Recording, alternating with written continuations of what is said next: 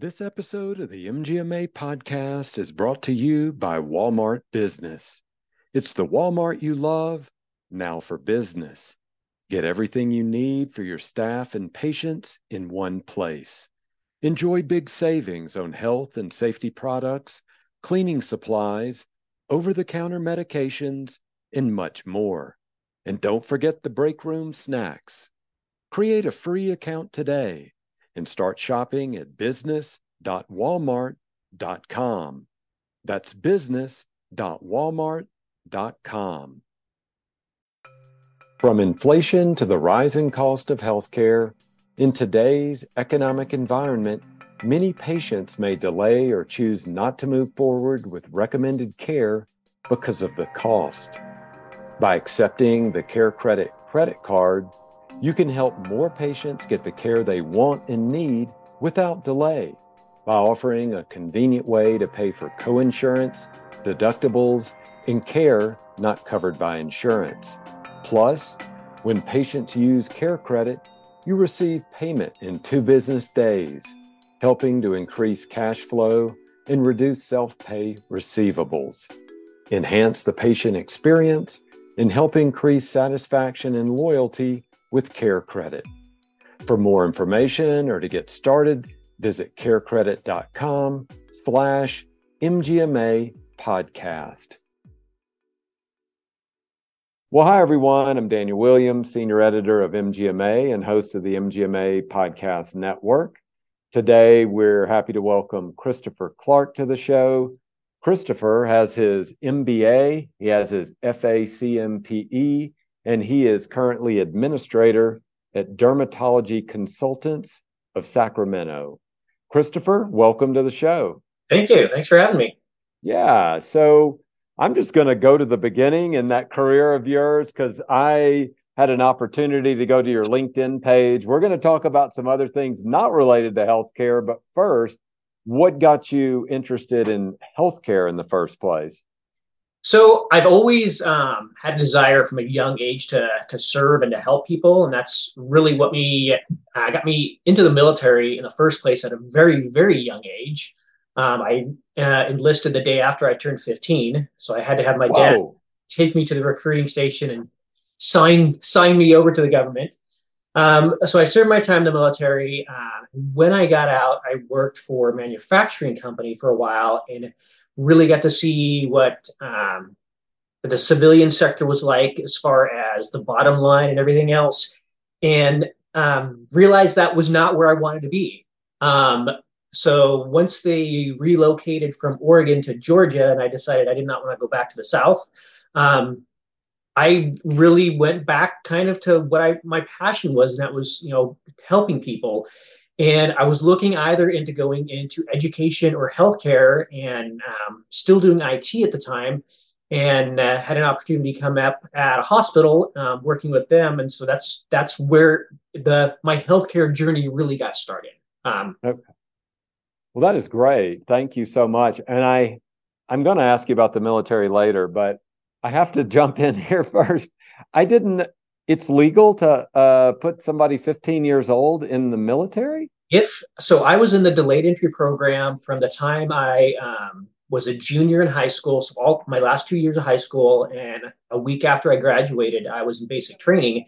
And of course, your parent has to consent. Okay. Because you're not of legal age yet. And Right. yeah, when I told my dad the day after I turned 15 that we have an appointment at the recruiting station, he was like, "What?" So yeah, I knew back then that is what I wanted to do. That is remarkable. Well, congratulations. And that's a pretty awesome story. I guess you were mature but beyond your years. When I was 15, I was sort of learning how to drive, but not serving my country too much. Oh, that is remarkable. Well, yeah, wow. We're going to get into that a little bit more later. So first of all, as I mentioned earlier, you're an administrator at Dermatology Consultants of Sacramento. So share with our listeners a little bit about that, what you see as your role there. So what I really see as my role, not just here, but throughout my healthcare journey, My view is that patients go to the doctor because they are in pain, they're scared, or they're afraid for their loved ones, and they're putting their lives in our hands. So Hmm. it is our responsibility to do everything we can to make that patient's day and hopefully their life better. So it is my job to make sure that my staff also has that same belief and that we do everything that we can to make sure that our providers can take the best care of our patients that they can. So that's really my focus as a healthcare leader. So that's what I'm all about. Yeah. So to shed even more light on that, give our listeners an understanding of who Dermatology Consultants of Sacramento is, size and scope of the practice, anything else you can share with us about how you see this organization and how it's constructed and the things that y'all are doing there. Certainly. So Dermatology Consultants of Sacramento is the longest privately owned dermatology practice in Sacramento County. We've been around for over 50 years. Wow. We currently have three providers. We have two physicians and a physician assistant. We're bringing on another physician in 3 weeks. Um, General dermatology with a very tad bit of cosmetic like Botox and filler and stuff. Okay. But as Dr. Parsons always says, we are family practice of the skin. We see everything, all dermatology issues, all age ranges, all skin types. Um, we saw a little over 16,000, had a little over 16,000 visits last year. Bringing on another provider this year, we're probably going to bump it up to about 20,000. So extremely busy practice. Average anywhere between 75 and 100 visits a day. That is remarkable, Christopher. So I have to, full disclosure, I don't know that I've ever been to a dermatologist. I have family members who, my family, on my mom's side has moles. And so my mom and my sister and other family members have been numerous times to get things removed, that sort of thing. But what would you say is the bread and butter? What are you seeing when patients come in? What are y'all seeing them for? And what are you some of the main procedures y'all are having there? Well, it really depends on their age bracket. We see a lot of teenagers, preteen and stuff for acne and whatnot. Okay. But then we're also coming to the point where a lot of the population are the baby boomers and stuff, where it was healthy to have a tan and you would lay outside with Right. the baby oil and everything. Now they're realizing that wasn't the best idea. So a lot of skin cancer, basal cells, Right. squamous cells, and Right. stuff. We do some melanoma procedures, but once it gets to be too deep or wide and it's going to Hmm. require a Mohs procedure, that's not something that we do here. So we have to refer those out to other facilities. Okay. That gives great context there. So you were telling us earlier about the volume of patients that y'all are seeing, which kind of blew my mind a little bit. So I'm going to ask you this next question. What are the biggest challenges you're seeing in the practice? Is it patient volume? Is it staffing? Is it billing? What give us an idea of the things y'all are dealing with, and if you want to share maybe some solutions that you're finding, some ways to make things either more efficient or getting paid, whatever it might be you want to share. Sure. So I think our biggest challenge is probably the same challenge that a lot of practices have is that staffing. Um, Finding medical assistants is always a challenge. And for me, it's not necessarily finding the people that are trained as a medical assistant because a lot of those skills I can train. It's Mm-hmm. really hiring the right person, the right personality, the right attitude. We have a very close knit staff. A lot of my staff will hang out after work. They go camping on the weekends. We sponsor soccer teams where, if you're not playing on the field, you're on the sideline. So we're a very, very close knit family. So it's a challenge for me to make sure when I am hiring somebody, I'm bringing somebody on that's going to fit in with the team, with the culture, because you bring somebody in that doesn't quite fit, they start making waves, and it just makes everything that much more difficult. And we are too busy of a practice to have to deal with any of that stuff. And some of the efficiencies that I've found that we incorporate is cross training. I have Okay. my all of my scribes are also medical assistants. I'm pushing to have all my medical assistants trained as scribes. Some of my front desk, in a pinch, can throw on some scrubs and room patients. Most of my medical assistants can sit up front and help check in. So that way we can maintain a lower level of staff while still maintaining that high level of efficiency and patient care. Probably about 50% of my staff are med students, whether they are in their gap year or on spring or summer break, or they're currently in school. Several of my staff are here part-time, so like 3 days a week, and the other 2 days they're in school. So we maintain that flexibility, and we're able to do that with the cross training, where I have a couple people out, taking classes, and other people fill in for them. And it can be an administrative challenge because it's kind of a revolving door. People come in for Right. a year or two, like when they're in their gap year and stuff. But those individuals are incredibly bright, incredibly driven. They want to be in healthcare. They have, a focus for where they want their lives to go. So that year or two that I have them is just fantastic. Mm-hmm. And then they leave and I have to find the next fantastic person. So that's a challenge. And it's also on like an emotional and personal level, you get attached to those individuals. And then when they leave, it's like, so I'm watching my daughter go off to college again. Right. Last month, we had two of our scribes get accepted to med school and go off.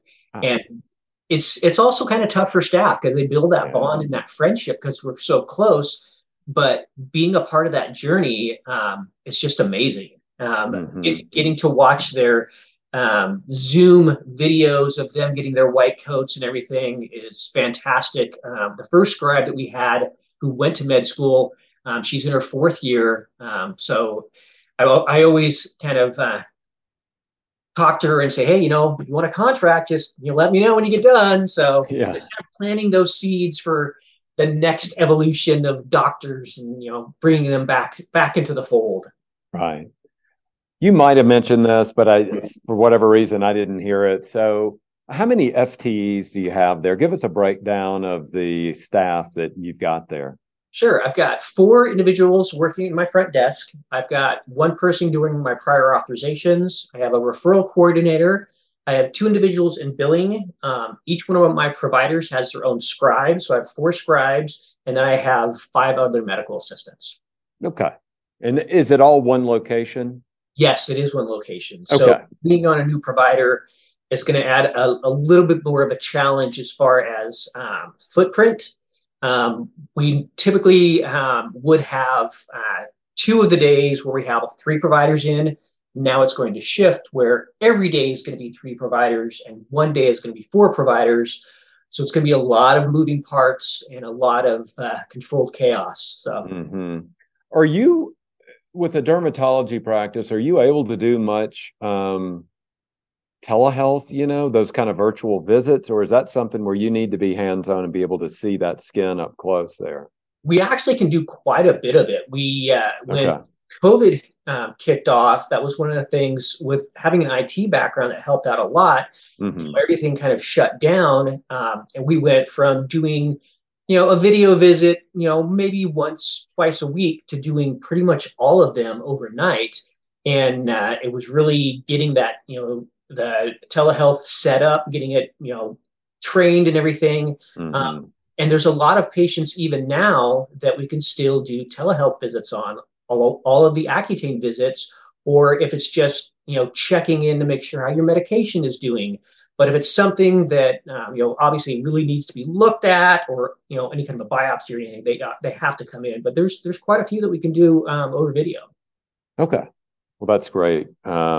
So I've got a few more questions before we sign off. One of these is, we have started a new podcast this year called Member Spotlight. And this is one of those episodes where we had been doing the podcast for several years. And occasionally I did talk to MGMA members, but a lot of times I was talking to people out in the world. They were consultants, or they were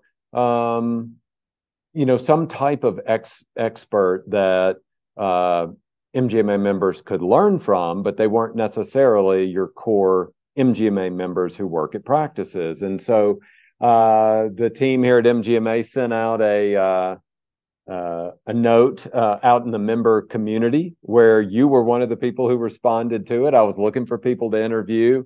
And you had a quote in there that really caught my attention. And it says, I want to read this. Managers and administrators can come from any background and in any different walk of life. The effectiveness and success of a manager or administrator is not just their education and background, but how they hire, train, and treat their people. So I'd love for you to expound on that quote. Tell us a little bit more about where you were coming from that, and how it's a philosophy of yours in your practice. Yeah, so most office managers or administrators, you'll see them coming from HR or from finance or something like that. My background is 100% IT, which a lot of IT people are very much, they like working with computers and not so much with people. But I think that's, you're kind of discounting a large portion of where you might see some great leaders come from, where my philosophy as an IT manager and director, which I still do now, I call it management by walking around, where when you walk around and you talk to your end users and you find out how things are going, if they're having any problems with computers and stuff, you get to know what's going on, where if they have, I keep getting this pop-up and I keep hitting ignore, that could be something that could bring down the system eventually, where if you could catch that early, you could see that. And so having that IT and understanding, walking around and talking to people, that's one of the ways that I continue to run my practice. I do not sit in my office for more than 15, 20 minutes at a time, unless I'm working on financials or something. I'm always up front, seeing how things are going, make sure the flow is still going, seeing my providers need anything.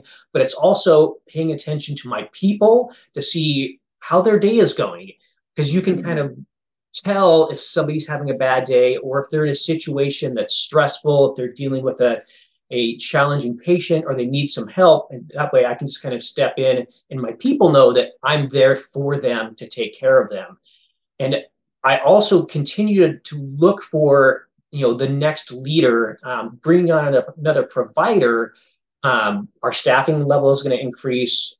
My responsibilities will increase, so I will need to focus more on my leads. And the individuals that I have picked out, I train them the same way that I was trained in the military. I gave them the 11 principles of leadership. This is how you operate. This is what I do every day. And one of them's a medical assistant. The other one started off as front desk, and now she's my assistant biller, moving into that biller role. The other one is my front desk person, who he's like the first person that patients see, and he got the job just because he needed a job, but I saw something in him and kept kind of mentoring him, and now he's stepping more into that leadership role. So leaders and managers can come from everywhere, and you have to keep an eye out for those good people. That's awesome. All right.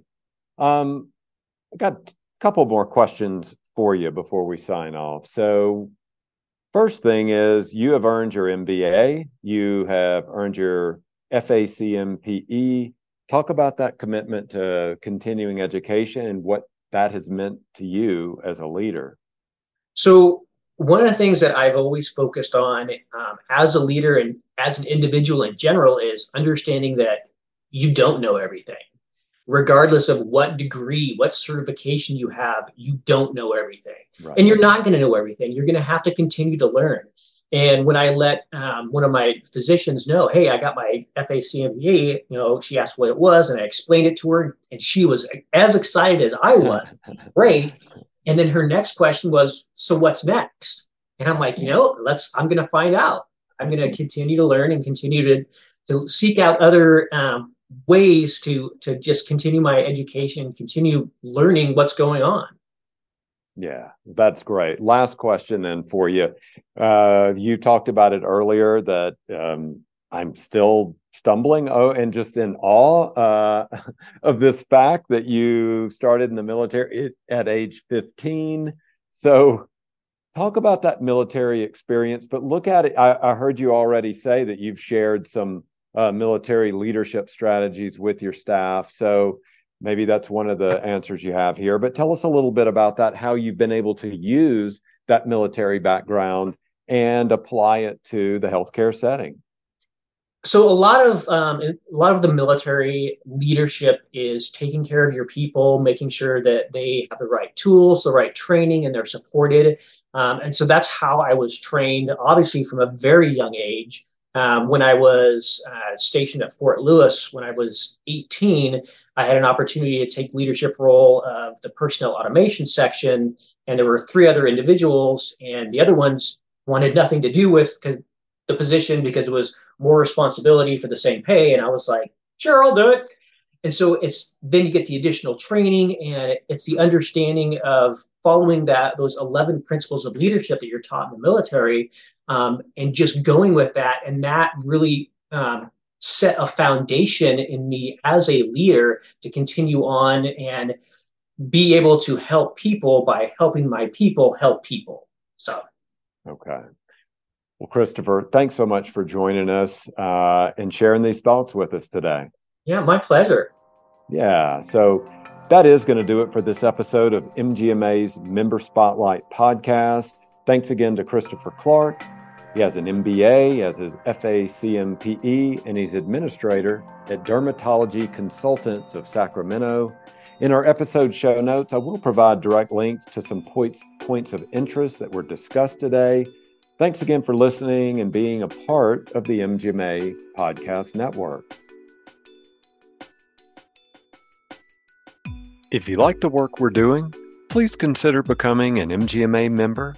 Learn more at mgma.com/membership. The popular buzzword we've been seeing everywhere is AI. But what we all want to know is how we can implement and use it to our advantage. When it comes to improving margins, accelerating cash flow, and optimizing staff performance, there's a one-stop shop using cloud-based predictive analytics. MGMA Analytics is your AI-enabled tool that upscales technology you've already been paying for, so you can silo your disparate systems and make data-backed business decisions.